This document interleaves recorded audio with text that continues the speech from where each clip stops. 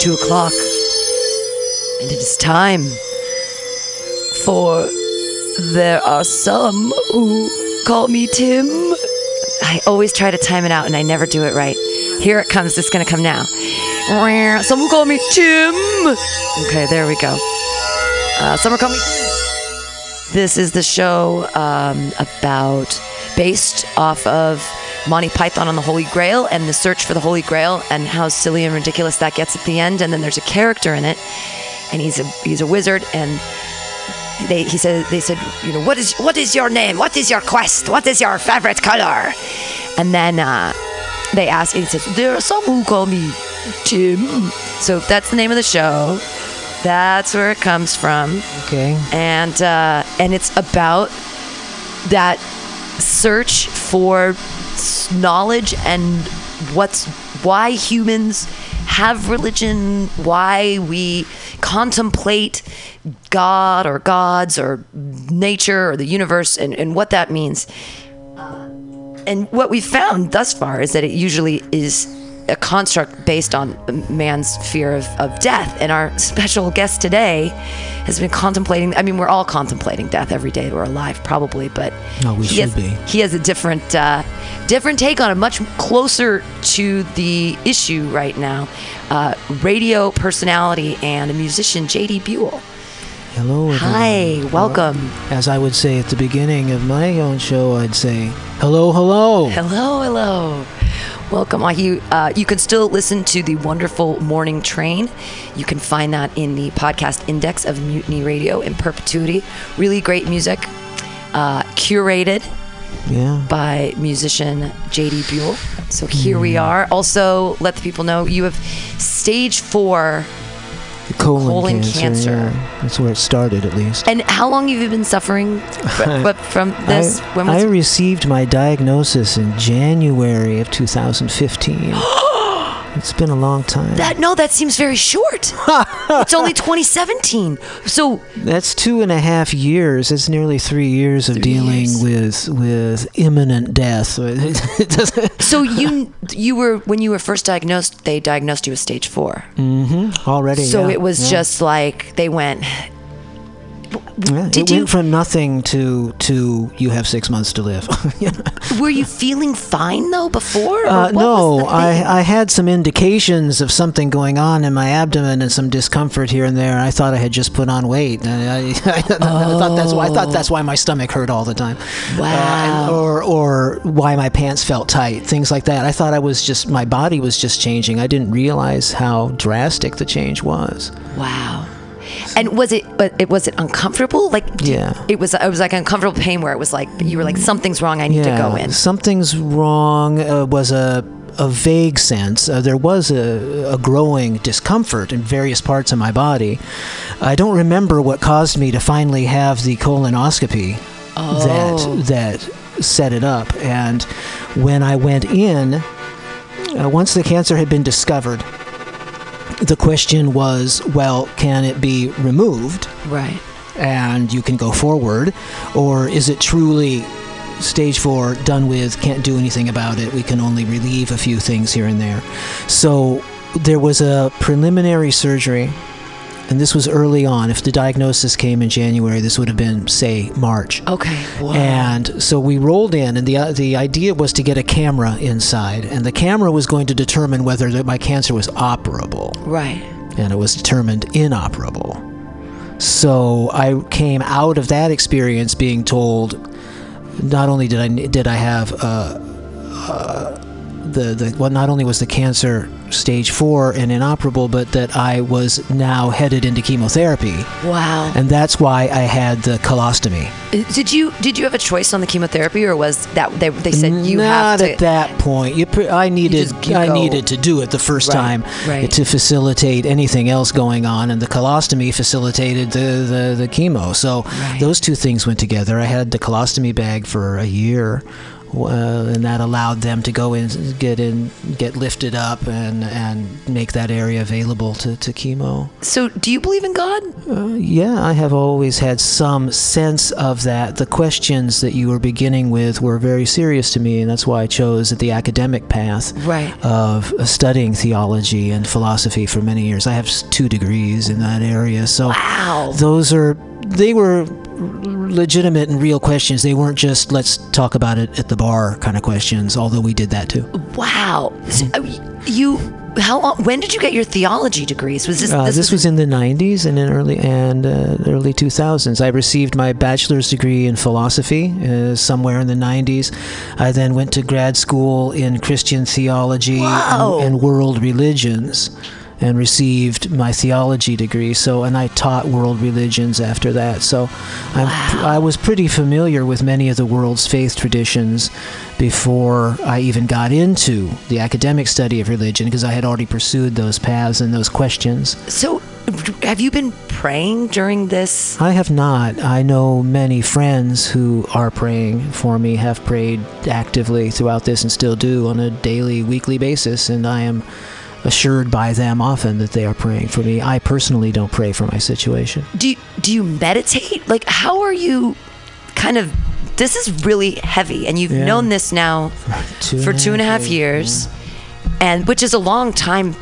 I mean, kind of. Isn't it a long time? Yeah, that's a long time. I mean, that's why I was trying to say earlier that it may seem like a short time on the calendar, but to be dealing with it as a fact of life, it feels more of a burden, so it takes longer, it feels heavier, it feels like those 2.5 years seem like a long time, where somebody else might say, oh, well, you haven't been sick very long. It's just a matter of how you carry it.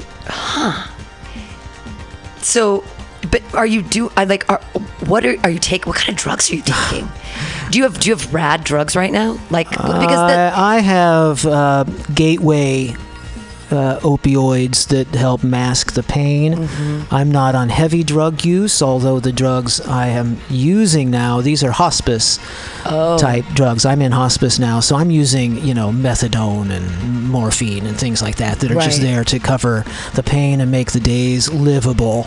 Wow. This is not the same as before one enters into hospice, when most of the drugs you're taking are dealing with trying to kill the cancer. Sure. And now there's a turnaround towards just the cancer is going to do what it's going to do. Have you thought about taking DMT or doing any kind of psychological sort of delving into maybe acid or ecstasy? Have you ever done that kind of stuff? I did it long ago. But during this experience I haven't. I think my drug use, in terms of recreational drug use during this cancer, has not been a big deal, because I'm in discomfort so much of the time. If I could do anything, I would rather dance, than not. But dancing and such things, bodily movement have definitely been limited during this period. It's not been a period of liberation, and so I wouldn't think of ecstatic drug use. I wouldn't think of taking acid or anything that more joy oriented, because my body isn't feeling any real joy, and probably wouldn't get the full benefit out of that lifting up, that freedom, because every sufferer, especially when you're faced with death, they just want that suffering to be lifted from time to time, and you can sort of feel differently in your body instead of always viewing your body as your enemy. Right. Do you feel that way, that your body's become like you're fighting, we're mind, body, spirit? I mean, we can believe that we're mind, body, spirit. Yeah, I think we're And as Americans, we try to detach that anyway. So we're trying to remove, ourselves from our body. It's we're all on our phones, or we're paying attention to something else. We're not inside of ourselves. Mm-hmm. And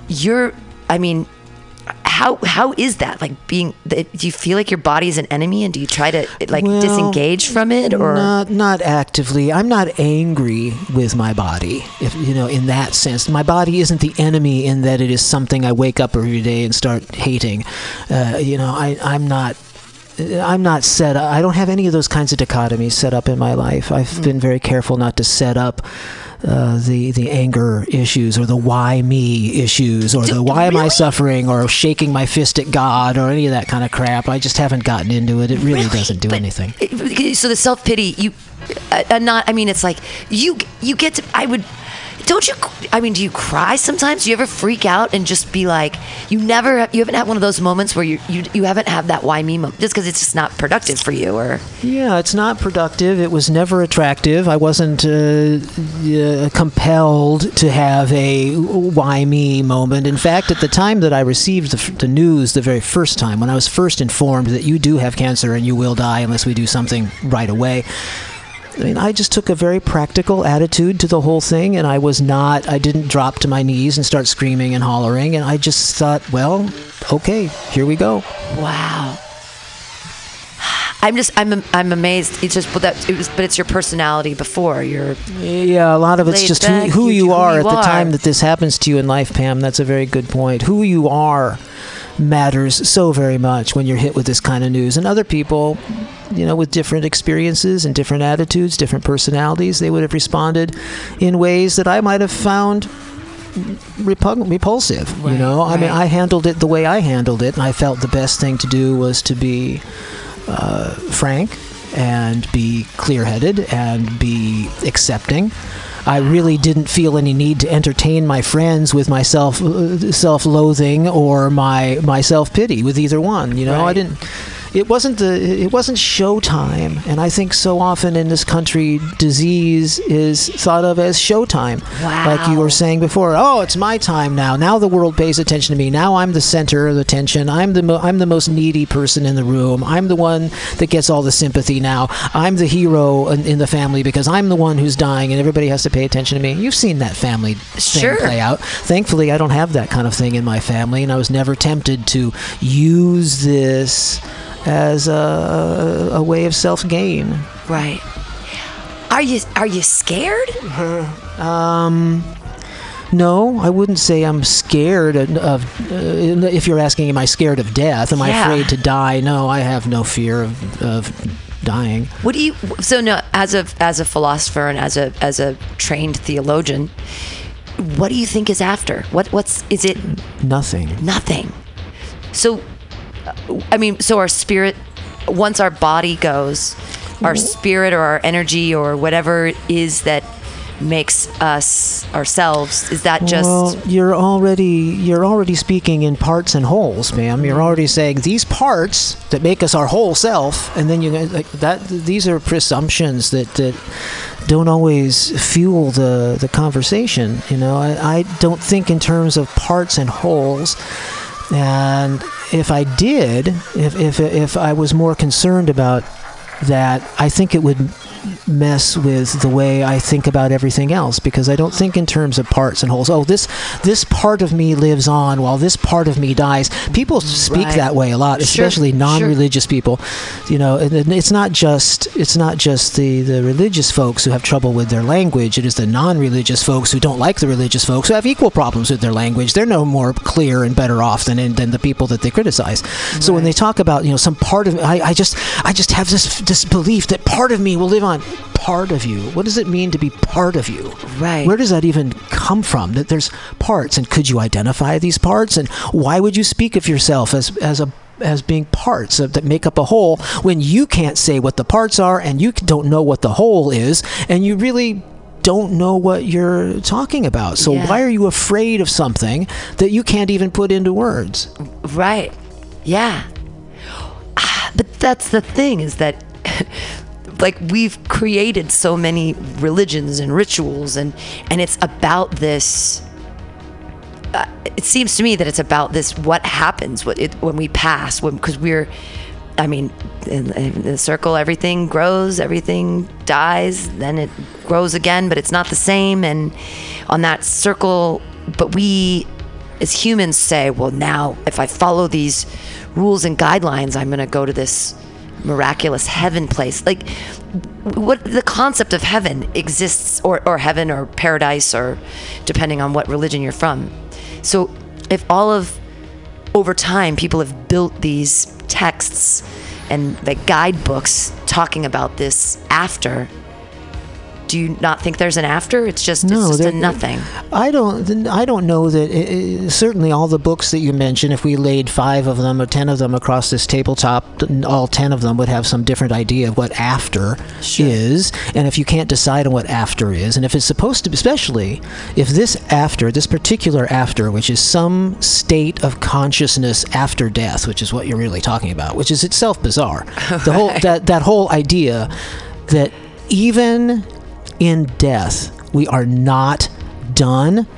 I hate that. I just think that is wrong-headed when we allow ourselves to think human life, my particular, personal human life is so important to the universe that the universe will not let me go. I am so important that even after my body, this part of me has died, this other part of me will live on, because it's narcissism, Pam. It's not fear. It's narcissism. Narcissism. My life is so important that the universe. What do people mean? You're blowing my mind right now, JD. What do people mean when they say the universe?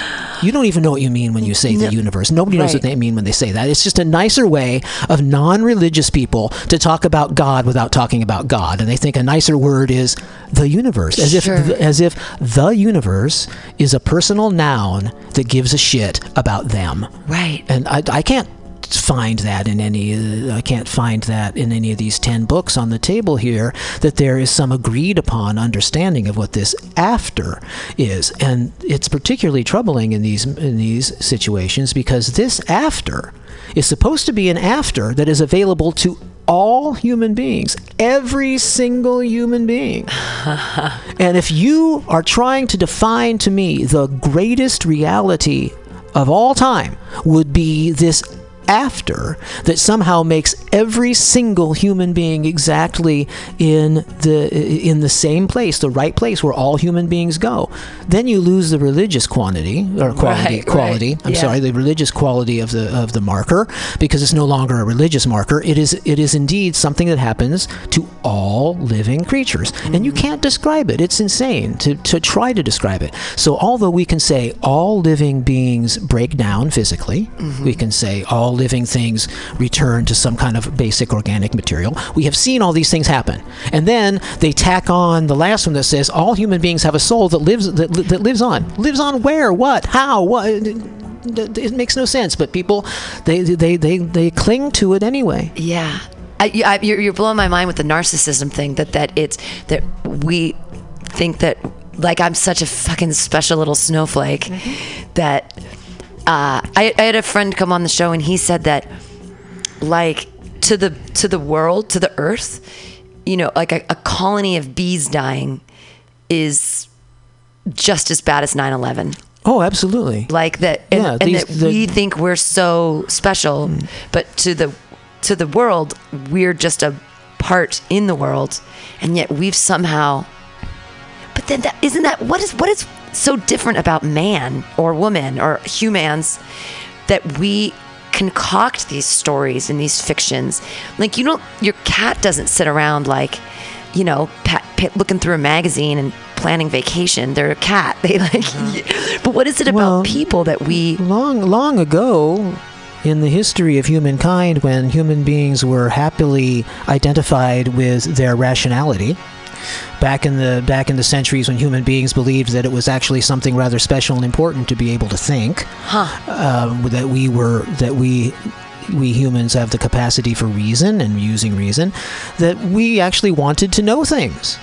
We were a curious bunch. We were people who wanted to understand what went on around us, and the phenomena around us lended itself to storytelling, and we've all known that. So stories get told because when we don't know something, we make up a story to go with it, and sometimes it's a good story and sometimes it's a bad story, but we generally leap to conclusions, all of us. If your boyfriend isn't home and it's 1 a.m. and he was supposed to be home at 11, then either he's dead in a car crash, right? Seeing another woman, drunk in an alley somewhere, and you have to go save him. The list of tragedies, right? Sure. Because you have to tell a story to fill the void.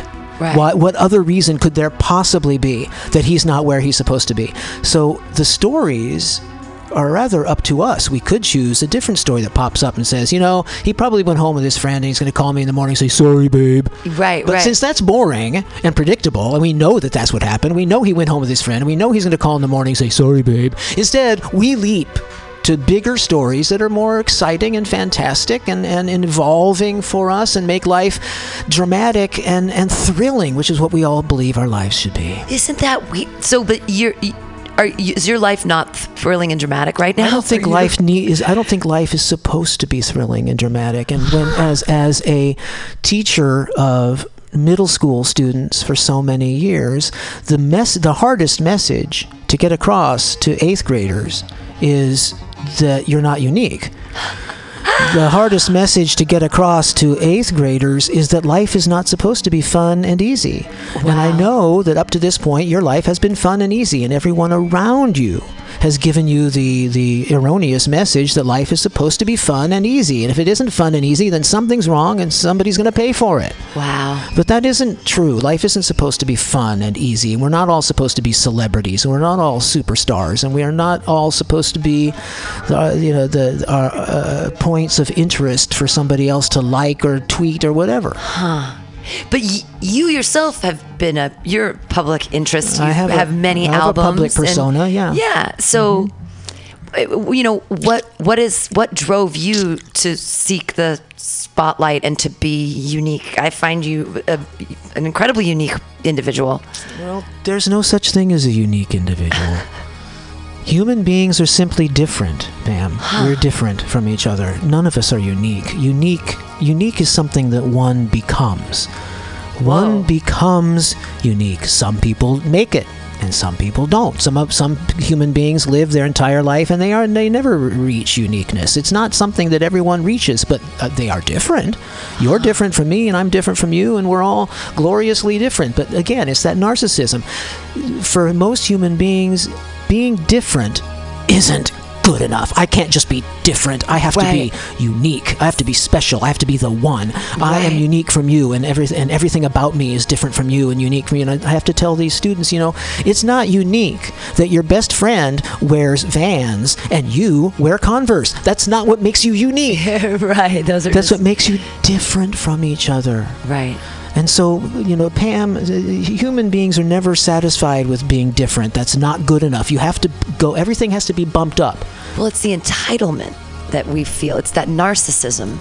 It leads us, we lead ourselves to believe that we're so important that our needs take precedent over other people's needs, or that our needs should be met in a certain way, or that, my need for stage time needs to be, or whatever it is that people, but it's that you somehow deserve that. You had asked originally, what is it that brought out that public persona in the first place, or why would I even pursue that? I was speaking with someone else earlier this week about the idea of stardom and having a career in music. Why would somebody want a career in music? And I was trying to describe that for me, the goal, say in 1978, when I was just getting started, when I was doing punk rock and moving into other areas, the goal was never stardom. The goal was never to be a celebrity. The goal was never to be a celebrated, iconic sort of person. The goal was just, I want to do what I'm good at.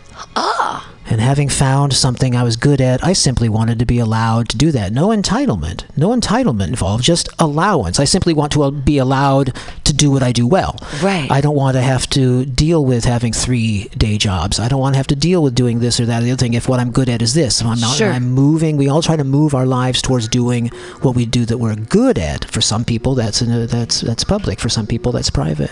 Wow. So... You're not afraid of the nothingness, but you're going to leave.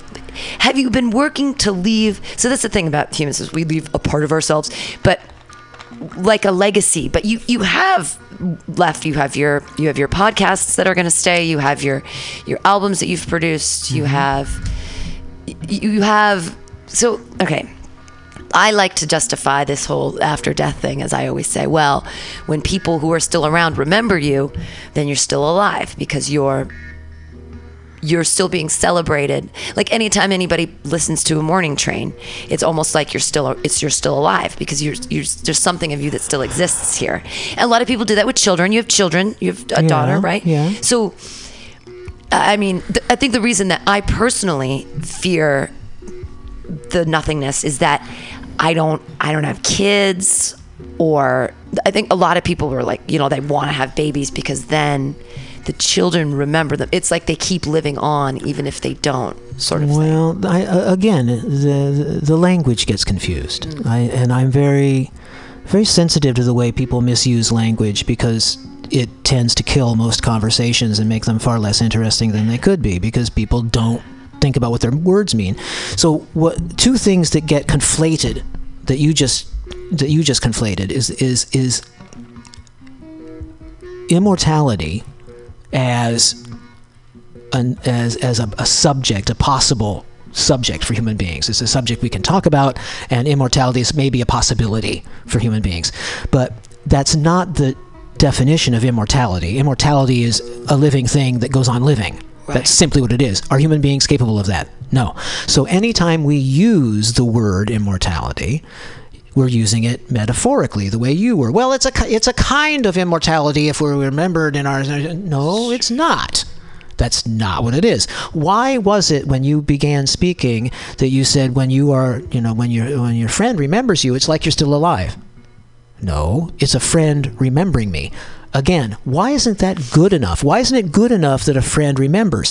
Again, it's that same bump up. Everything has to be bumped up. It's not good enough to be different. We have to be bumped up to uniqueness. Right. And again, it's not the same. It's not good enough to just be remembered by a friend who loves you. We actually have to take that remembrance and convolute the whole ridiculous thing by saying it's kind of a way of still being alive. No, your friend is still alive and your friend is remembering you. That's what's happening in that moment. Why can't that be good enough? Well, but thought, if thought is real, right? So if I think about a chair, that chair exists in my head, right? Yes. So that's real. So you could almost think of it like almost metaphysically, that when you're in someone else's head and they're remembering you, that's a thought, and the thought is real, and so you're still there. No, it doesn't. Those statements don't necessitate each other. One doesn't cause the other. One doesn't lead naturally to the other. To be remembering a chair that I used to sit in long ago when I was a little boy, and I had my little chair in front of the television. I can close my eyes real hard, and I can remember the little Jeffy chair in which I sat watching television. But the Jeffy chair doesn't exist. But it's a memory, and here I am remembering the Jeffy chair. And that's all that's happening in that moment. The chair isn't out there in the universe waiting to be remembered. The chair isn't floating out there in the ether saying, remember me, think about me, I'm special, I'm important, I'm your little Jeffy chair, don't forget about me. That's not happening. Yeah. It's okay to just remember someone you love without saying, and therefore, that's sort of like still being alive. No, you're either alive or you're dead. You're not sort of one or the other. Wow. And so when you remember your loved ones who have passed, remember them and feel joy that you knew them and be happy for them. But you're not doing them a favor by spreading around their supposed immortality by thinking about them. Wow. So you don't believe in ghosts? None of that stuff. None of that. The whole spirit separated from the body, that's just, it doesn't make sense. Well, you'd have to show me a body and show me a spirit and show me they're separate. I mean, I've been dealing with this, reading philosophers all my life, and I imagine those who have read and studied and taught philosophy to far greater degrees than have I, have wrestled with the same questions. I see no reason to keep belaboring them if we can't even define our terms. Sure. I think I've seen ghosts before. Maybe, but that's not what we're here to talk about. No, I know. Ghosts exist, and there's lots of energy out there that takes bizarre forms and surprising forms. But how does that lead us back to a fear of the nothingness? Why is nothingness to be feared? It's nothing. Right. I know. It's the narcissism. It's just so scary to try to conceptualize not being around.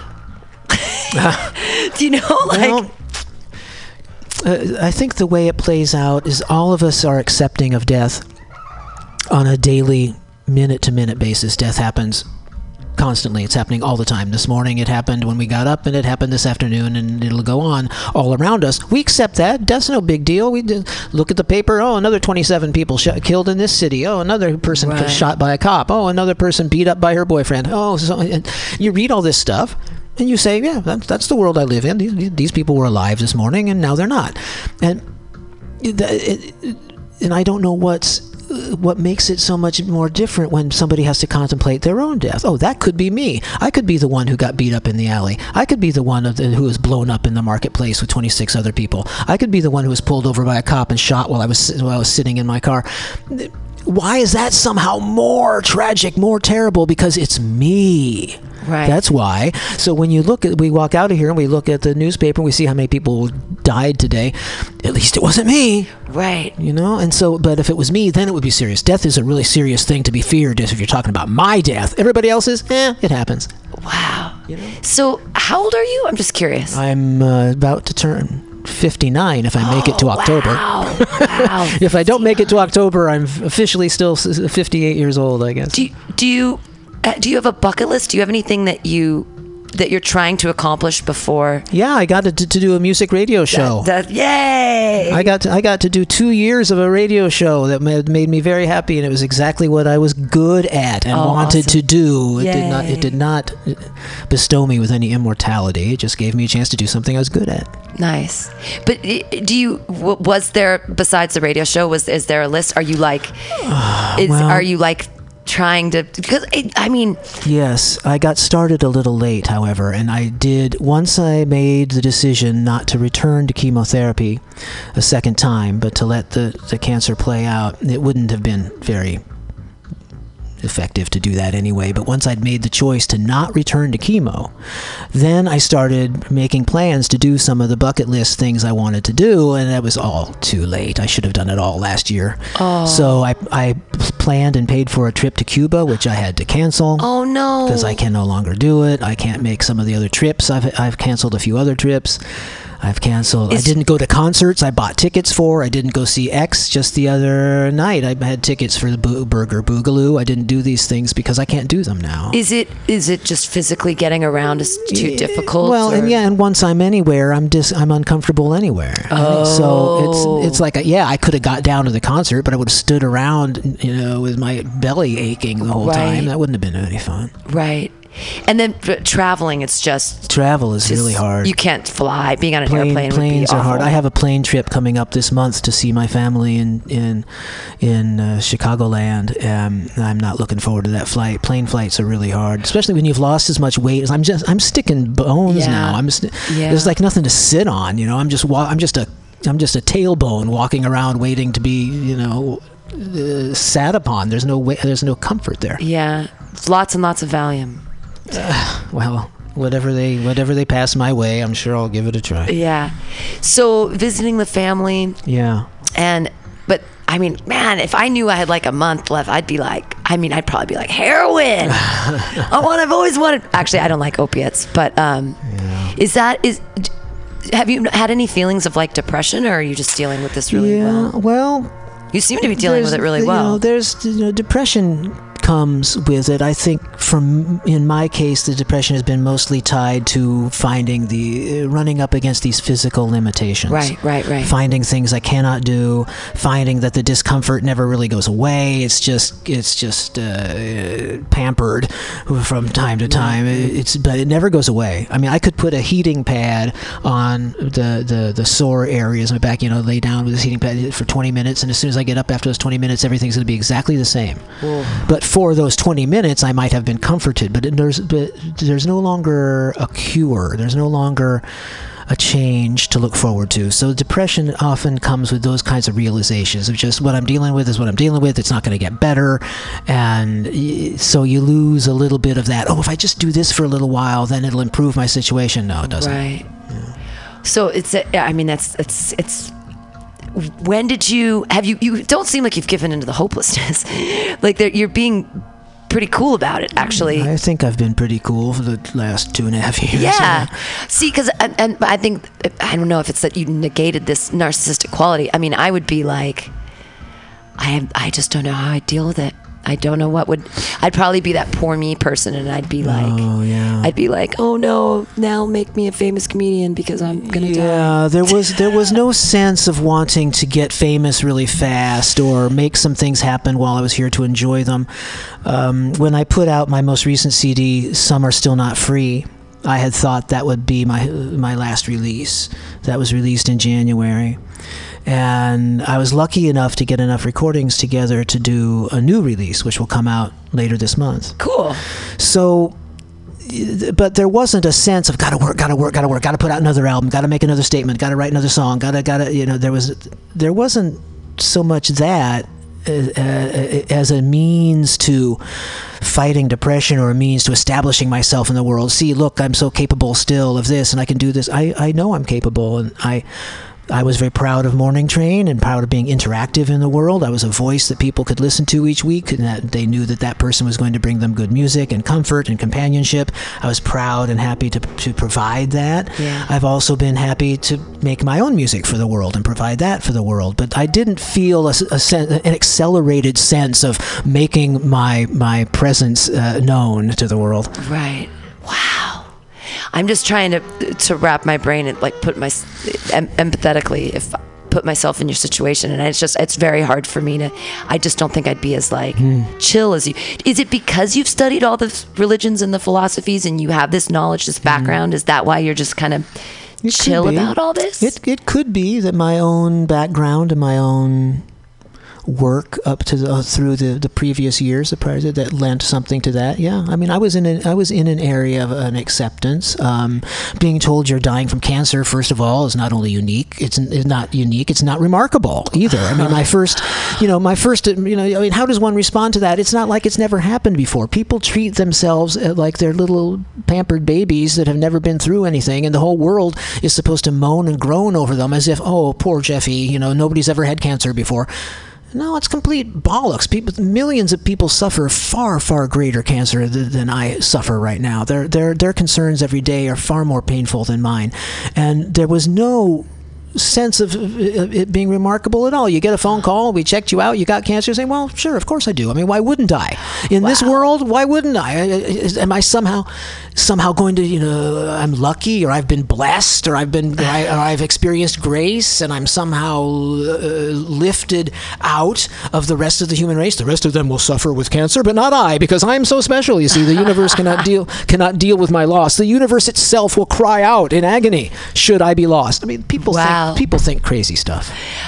Wow. So, do you have any idea where the cancer came from? Was it from eating, no, or was it? You don't have any idea. Who knows? It just came. Far too many. I'm sure I didn't get a colonoscopy years before when I should have, and so it's my own fault. I'm sure for just not getting the checkups made that needed to be made, and not getting the invasive appointments made that needed to be made, and I could have had it checked out. I might have been able to avoid this fate had my cancer been discovered earlier. Wow. But who would that be up to? That would be up to me. So why am I going to go shake my fist at God when the real problem was I didn't get a colonoscopy after 50 the way I should have? Wow. Whose fault is that? That's mine. So why would I suddenly think that the universe needs to turn on the fact that now, due to my own choices or lackadaisical loss of choices, that now I'm dying because I didn't get something done?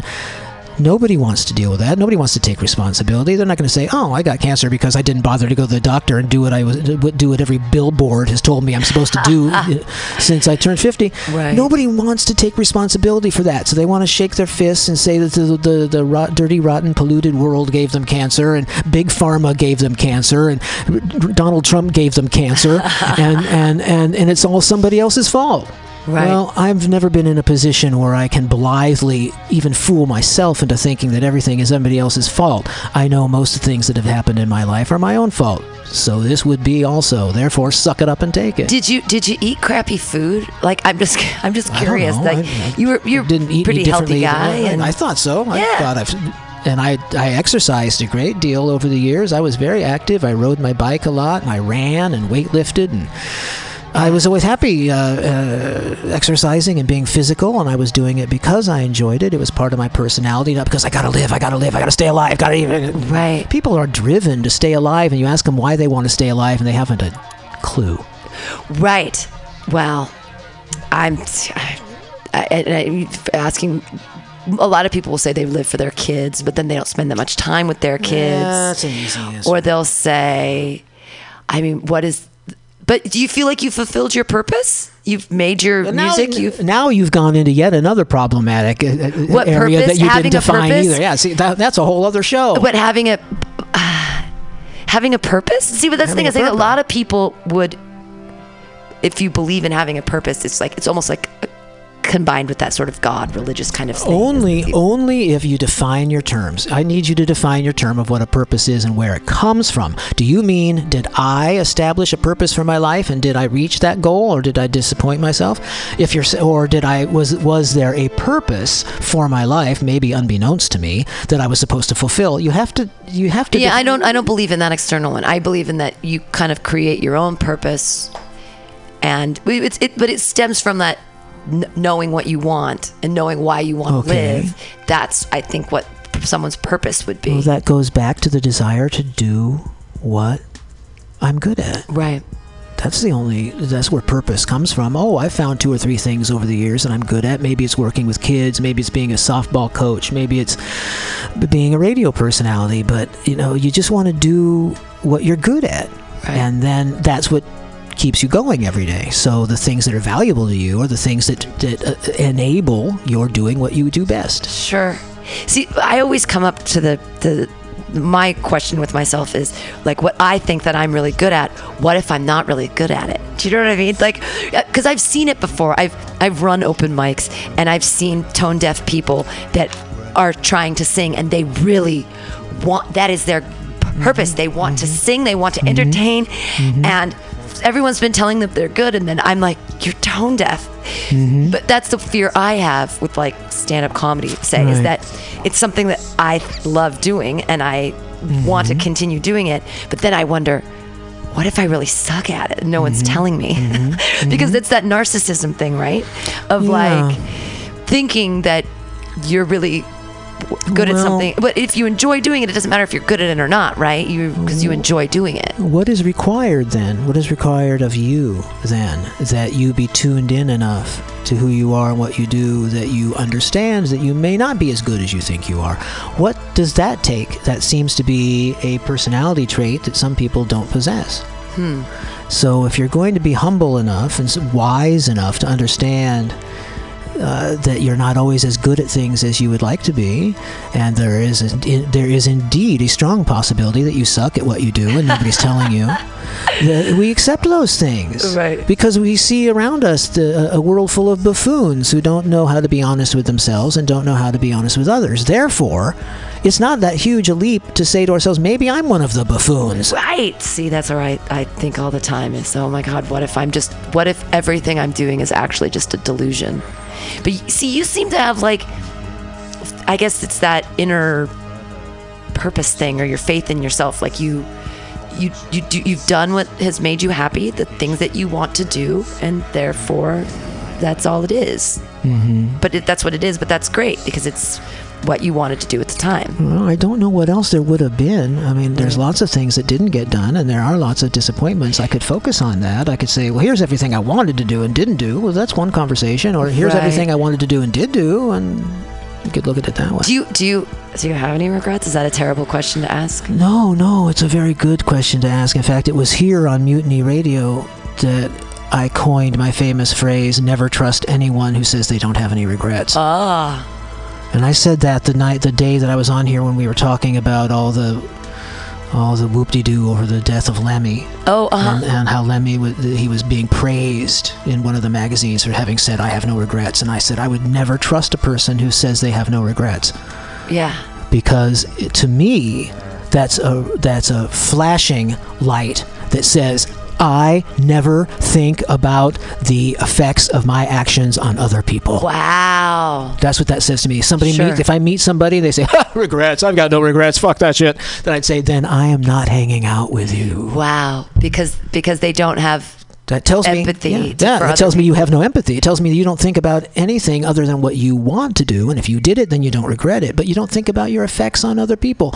All of us should have enormous regret. So we should have enormous regret from the beginning of the day to the end of the day because of all the stupid things we do to other people, whether it be encroaching upon them in traffic or whether it be not dealing with them as human beings, whether it be ignoring what we see around us.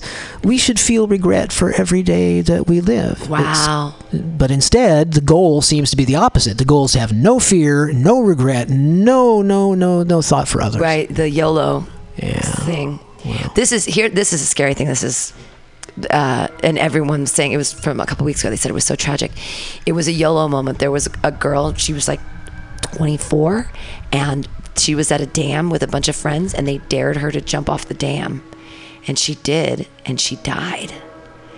Yeah. And it was like one of those, they dared her, and it was a YOLO moment. And I was like, and they all said that after, like, well, she was like, she even yelled YOLO, and then she died. And I was like, that's crazy to me. Anyways, I don't know what that was, non sequitur, just thinking about death. So do you want to share any regrets? Do you have any?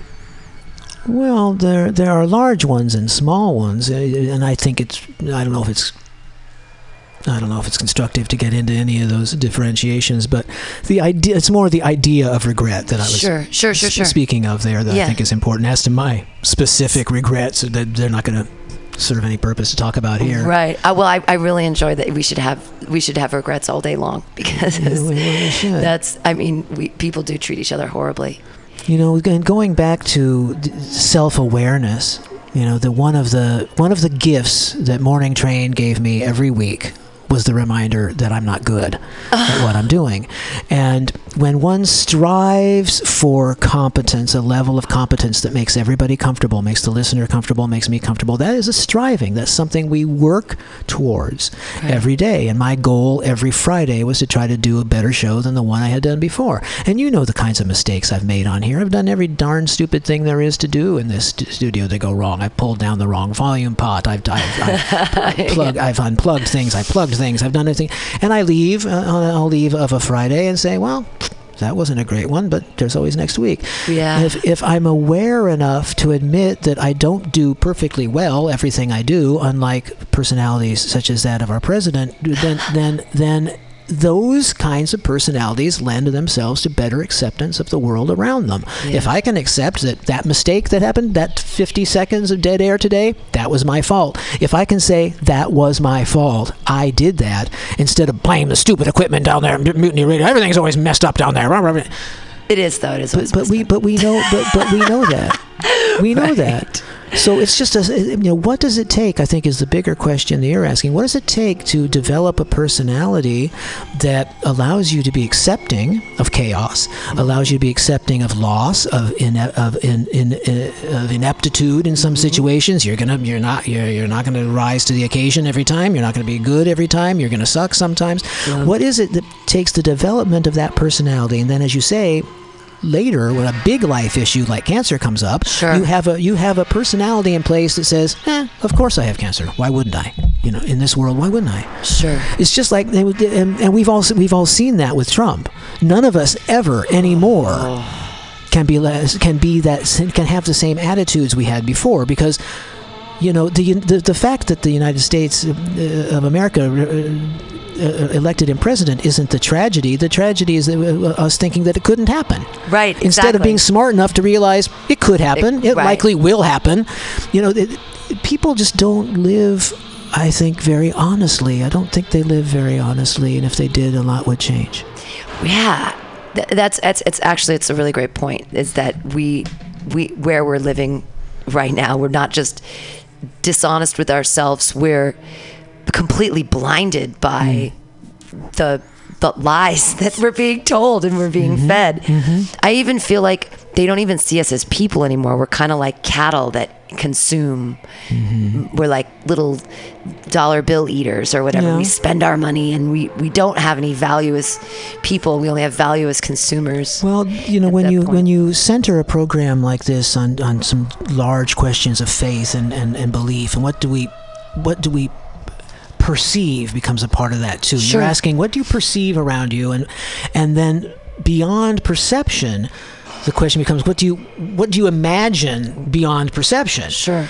And I think what we imagine comes out of what we're able to accept. Sure. And if we can accept ourselves as flawed individuals, then we're going to accept others as flawed and imperfect individuals, and we might be a great deal more empathetic towards their particular circumstances than constantly focused on our own.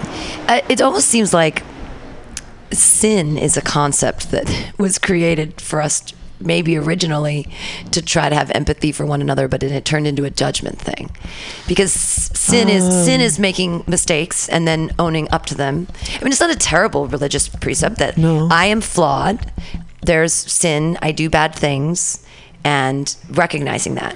Mm-hmm. But then somehow in religion it gets convoluted and it turns into this sort of judgment type of back to our desire to know. When I was speaking earlier, mankind, when it used to be defined by its desire to know stuff. Yeah. Human beings wanted to know things. That's what made them different. Nowadays, they don't want to know anything, and so they're not very different. You're right. They're little pieces of dollar bill eating cattle. There's not very many people who want to know things, and when you have a desire for knowledge, then you can ask the questions: what else would sin help us understand? What other reasons might a concept like that arise that would help us understand? So sin means missing the mark. As you say, I'm imperfect, I do things wrong, I miss the mark. Mm-hmm. There is a goal that I'm shooting for, and you could leave it on that personal level. There's a goal of personal responsibility, there's a goal of activity and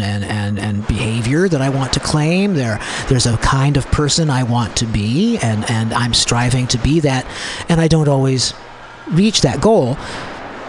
Sin is, as a concept, it makes us wrestle with the narcissistic idea of, now, is all of that true simply because I am imperfect? Or is all of that true because I once was perfect and then I wasn't and then I am again, and then this particular faith can make me perfect and then this might be perfect and then this goes on? It becomes a different question. Well, why aren't I perfect? And where did that come from? And how did that happen? And I should be. And there's a reason why I should be different. And none of those things are very helpful. We want to believe things that should feel real to us, not because they soothe our pain, but because they are real, whether you like it or not. And real action ethics, real thoughtful ethics in the world comes from understanding, what did I just say about that what you do comes out of a sense of who you are. Sure. Right?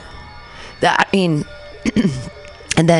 if we're all, I don't believe in this perfection thing. That's one of the things in the Bible that bothers me, is that Adam and Eve were perfect, and then woman did something wrong, and now there's sin exists because now we're uniquely flawed because we didn't listen once. Right. So you go to the bigger question, right? That's a story to help us understand some other phenomenon that we can't get an answer for, which is that we're going to be mean to each other and be dicks, and we can't figure out why, or that there's a reason for why we are dicks towards each other, and that we are justified. Yeah, you're seeking either to justify those actions or to say those actions are inevitable and unavoidable. Sure.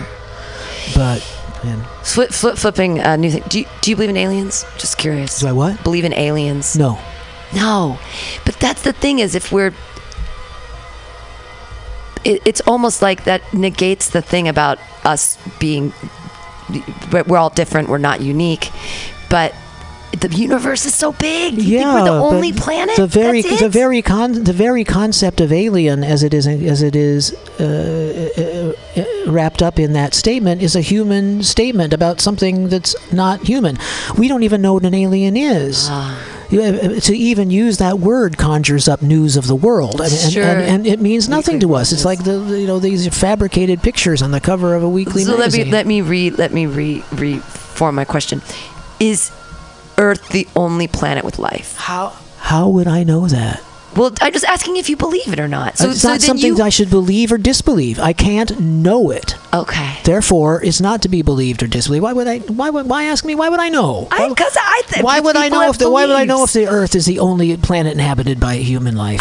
I'm just wondering if you have like weird existential beliefs about other. You're pretty solid. You've done the book learning, and you've done the thought. You've got the critical thought in place, and therefore. What else do I need? There you go. Yeah. Why would I spend any time fantasizing about whether there's life on other planets? Okay. I can't. Nobody can even figure out life on this planet. That's very true. And we have yet to to convince ourselves that it has any purpose. And we have yet to convince ourselves that it has any reason for being beyond what we each experience and then share with each other as our experience. We can't even figure that out. Why would I worry about the planets circling these other suns out there? Sure. Cool. Keep it. I mean, it's like, well, no, it's like, you make a good point. Why? I fantasize about all kinds of weird things. I believe, I'm writing my 11-year-old friend this summer wants to write a religion about cats. She says she's the messenger. Okay. Her catness. Good catness. And so I'm like, let's do it. Let's let's make up a religion. Why not? But that's because I'm a weird fictional dreamer type of person, and I just if real things scare me, like cancer, it's very scary. I guess it's unreal things that scare me. Because by their nature they're unreal and therefore not the same for all of us. And that follows that we can't control them. We can't have any sort of relationship with them, and really they're kind of made up. Right. It's like when I watch Marvel's Agents of S.H.I.E.L.D. every week, it's like turning it off on Tuesday night and thinking that S.H.I.E.L.D. really exists. Right. I know that S.H.I.E.L.D. doesn't exist, but I sure enjoy watching it once a week. Sure. Okay. I had a question and it flew out of my head. I'm sorry. No, it's okay. I gotta catch it. But well, we're wrapping it up. Oh, you're a realist. I guess so. You are. If we've discovered anything today, we've discovered that I'm a realist. Yeah, if it's real, you believe in it, and you're. I mean, you've really changed my mind about a lot of things. I'm really open to this concept of narcissism being the reason why we. I got to get off this whole poor me thing. I get very like. Yeah, get off of that. Yeah. I think the broader point that I've been trying to make that is important to this program and to others is to pay attention to your language. Yeah. I really, really want people to pay far closer attention to their language and their use of it, because the level of discourse in this nation is piss poor. Yeah, absolutely. And that happens amongst everyone. It's not just those stupid Republican people. It's not just the people that get made fun of here at MutinyRadio week after week after week. It's everybody. The people with the worst religious concepts are the non-religious. They're the ones that say everything. Those are the ones running around talking about the universe and that kind of thing. They have no idea what they're talking about. So focusing on language and understanding its meaning and the importance of using it well, I think, makes for better conversations and less silliness. Absolutely. Yeah. Oh, this has been really enlightening. So what do you? Just before we're done, what does a day look like for you now that you're in hospice? Is it just terrible? Like is there anything you need or? Yeah, well, when you're in hospice, at least I have visitors coming regularly. Yeah. I think I'm alone much of the time, and I'm comfortable with that. But it makes for very long days when you're just sort of alone nursing your pain. Wow. And that's not the way I was living even just 3 or 4 weeks ago. Things change quickly, and so I really miss a lot of the autonomy that I had. Sure. Yeah. Yeah, because you can't drive right now? I'm trying to drive less. Okay. I do still drive, but it makes me uncomfortable.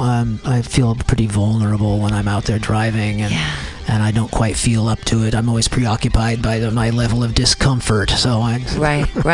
And then if you get hopped up on those goofballs, probably can't drive around too much. I try to drive less now. Yeah. So are you still in the East Bay?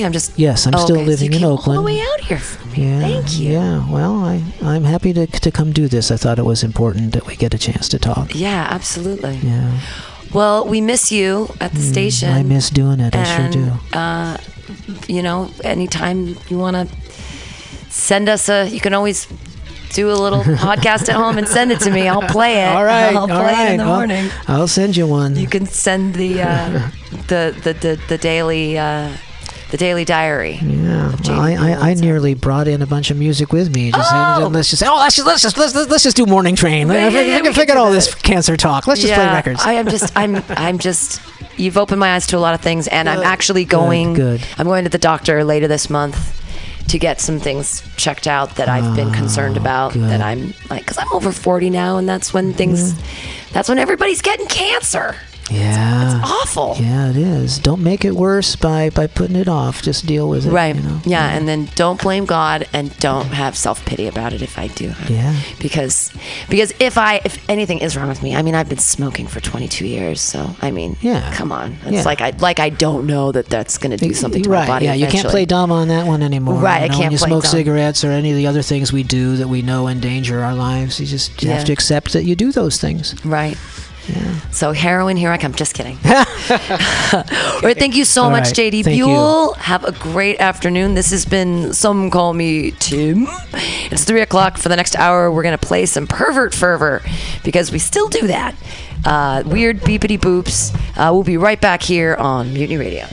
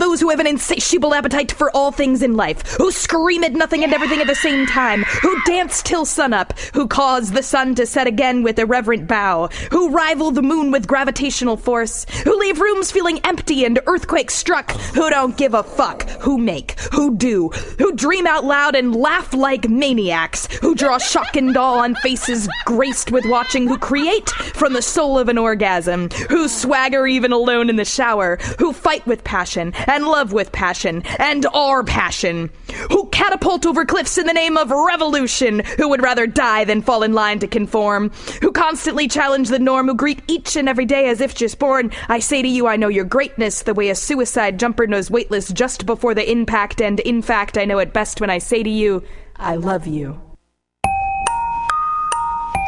The Night Space brings you High Time Story Time every Wednesday night from 10 to midnight on Mutiny Radio. Listen to San Francisco's finest underground comedians read crazy stories written by me, Arden, on The Night Space. The Night Space featuring High Time Story Time every Wednesday night from 10 to midnight on Mutiny Radio. High Time Story Time Volume 1 now available on Amazon.com for Kindle and electronic download.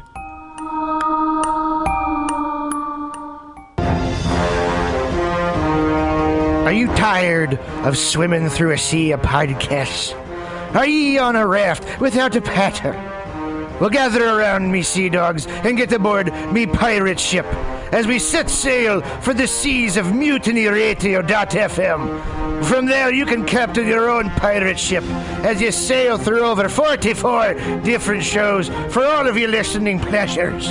They've got live comedy to small business advice, LGBTQ-friendly to sports, vinyl to gutter punk.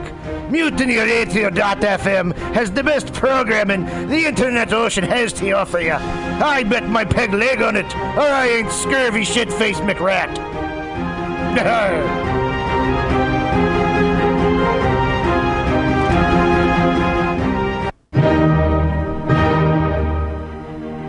Good evening there, my friends here at MutinyRadio.fm. Chester Cashcock here, and giving you my love and regard as well as movies over there. And I just wanted to let you guys know that anytime I go swimming in my vault of rare coins and piles of filthy cash, I can't help but listen to Pamtastic's Comedy Clubhouse every Friday from 8 to 10 p.m. I mean, if anyone who knows anything about comedy knows that Pamtastics books the best of San Francisco and beyond's underground comics. It's a great showcase, and they have a fun time at Pamtastics deep in the Mission District, where you can laugh off your tushy for a mere $5 every Friday to 10 p.m. And I laugh because $5, I mean, that's what I use to wipe my tushy with. So to laugh it off for a mere $5 is indubitious. But if you can't make it to Mutiny Radio, well, don't even worry. Don't fret at all. You can simply download the podcast post-show and giggle in the comfort of anywhere, like your Aspen summer home on the mountain ridge with the kayak feeling. So all you got to do is just go to podcastics.pcrcollective.org/Comedy Clubhouse, or you can listen live every Friday from 8 to 10 p.m. as your host, Pam Benjamin, brings you the best comedy from San Francisco and beyond the universe. And what's better than the universe? It's a cash cock, honey. Yeah.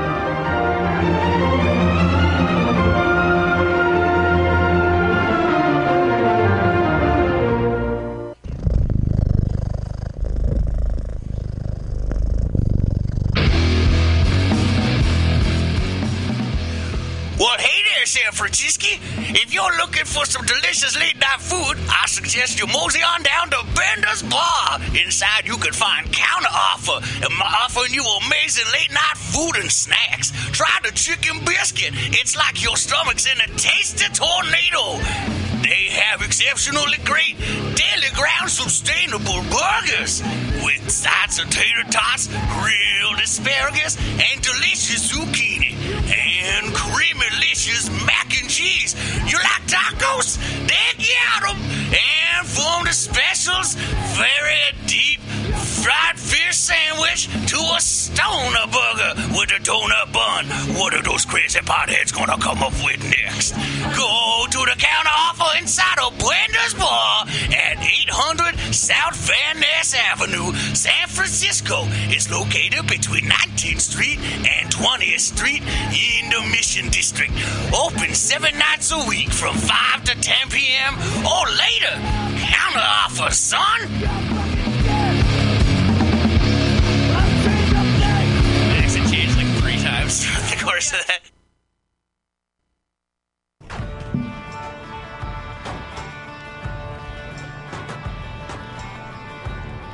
Tell me what you think about your situation. Complication, aggravation. Is it getting to you? Then tune in live every Sunday from 12 to 2 p.m. to The Edge of Insanity with myself, Paul Brumbaugh, Kit Marie, Brandon Ray, and Mistress Christine. All on Mutiny Radio. That's right, PCRcollective.org. We'll see you there.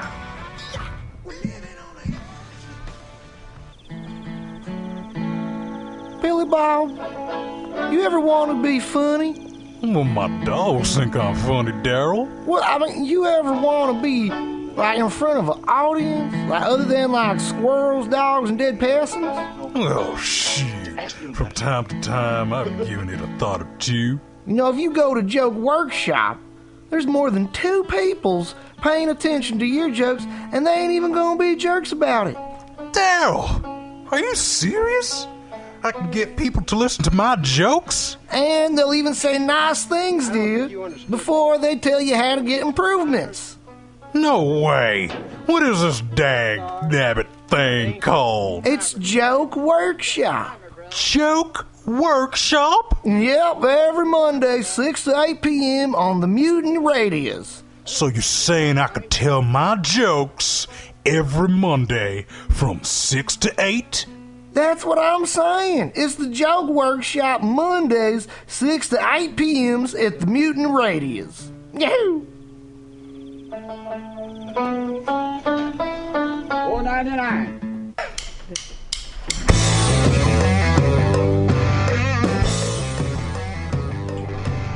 Do you need an awesome and underground space for an event? Look no further than MutinyRadio.fm. Our 30-seat flexible space can accommodate your acoustic band, birthday party, comedy show, dance party, karaoke super fun, theater event, fundraiser. If you think it, we can do it. You run the door and promotion, we run the sound, space, and podcast. Rentals available Thursday, Saturday, and Sunday from 8 to 10 at Mutiny Radio FM's performance space at 2781 21st Street in the Deep Mission at 21st in Florida. Contact Pam at pamsadai@hotmail.com for more options and booking dates. Incredible socialist prices so you can be creative in a free speech space without breaking the bank. That's Mutiny Radio Rentals every Thursday, Saturday, and Sunday from 8 to 10. Book your event now. Trying to hurt me, but boy, how it burns me whenever she touches me, and oh, I feel so lucky. LSD, FAP, acid and fapping, fapping and acid, acid, fapping, fapping and acid, fap, acid. Thank you. That song is called Acid and Fapping. This is SomeCallMeTim with Mutiny Radio. Big up to the #1 station that rules the nation. Give it to me every time. Ah!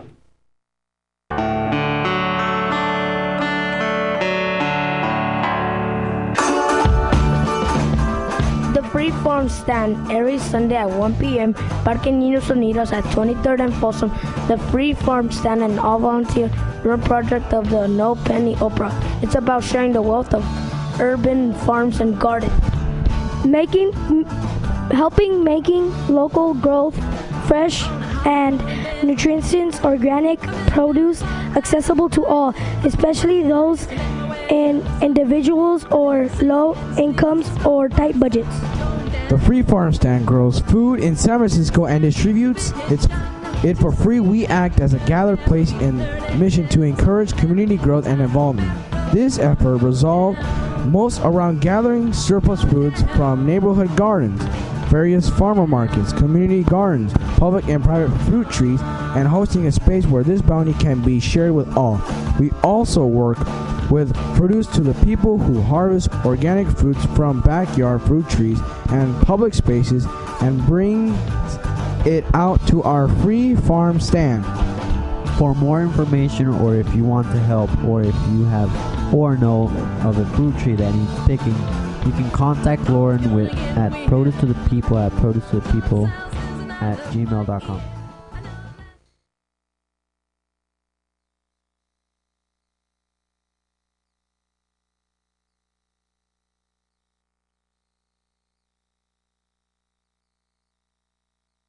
Sorry, but I really don't believe you, Ollie. Waiting for the great leap forwards. And it's a mighty long way down rock and roll from East Berlin to the Letterman show when you're waiting for the great leap forwards. So join the struggle while you may. The revolution is just a t-shirt away. Waiting for the great leap forward.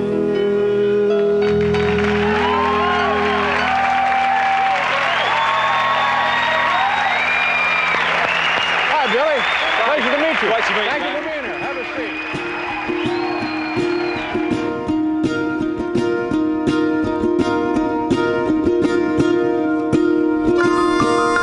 There's nothing behind the curtain. There's no face under the veil. We are driven by our fear and love. There's no below and no above. How can you hold that thought in your head when you've been told the truth instead? And how can you think of returning to sea when some are still not free?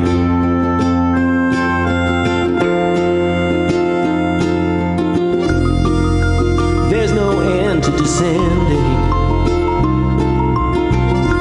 Maybe you'll fall into good hands.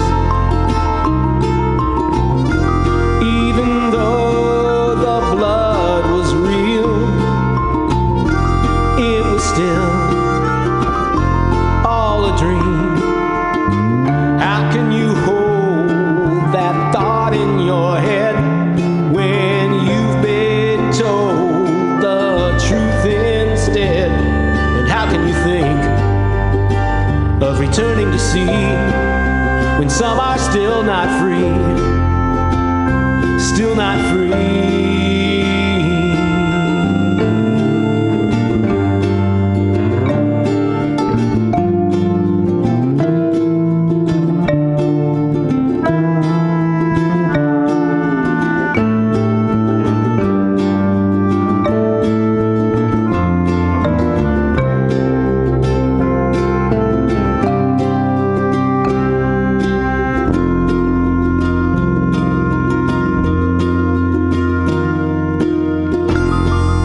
Why would you stare at your picture? Why would you not look up? You are driven by a need to be shown when it's only in my heart you're known. How can you hold that thought in your head when you've been told the truth instead? How can you think of returning to sea when some are still not free? Still not free.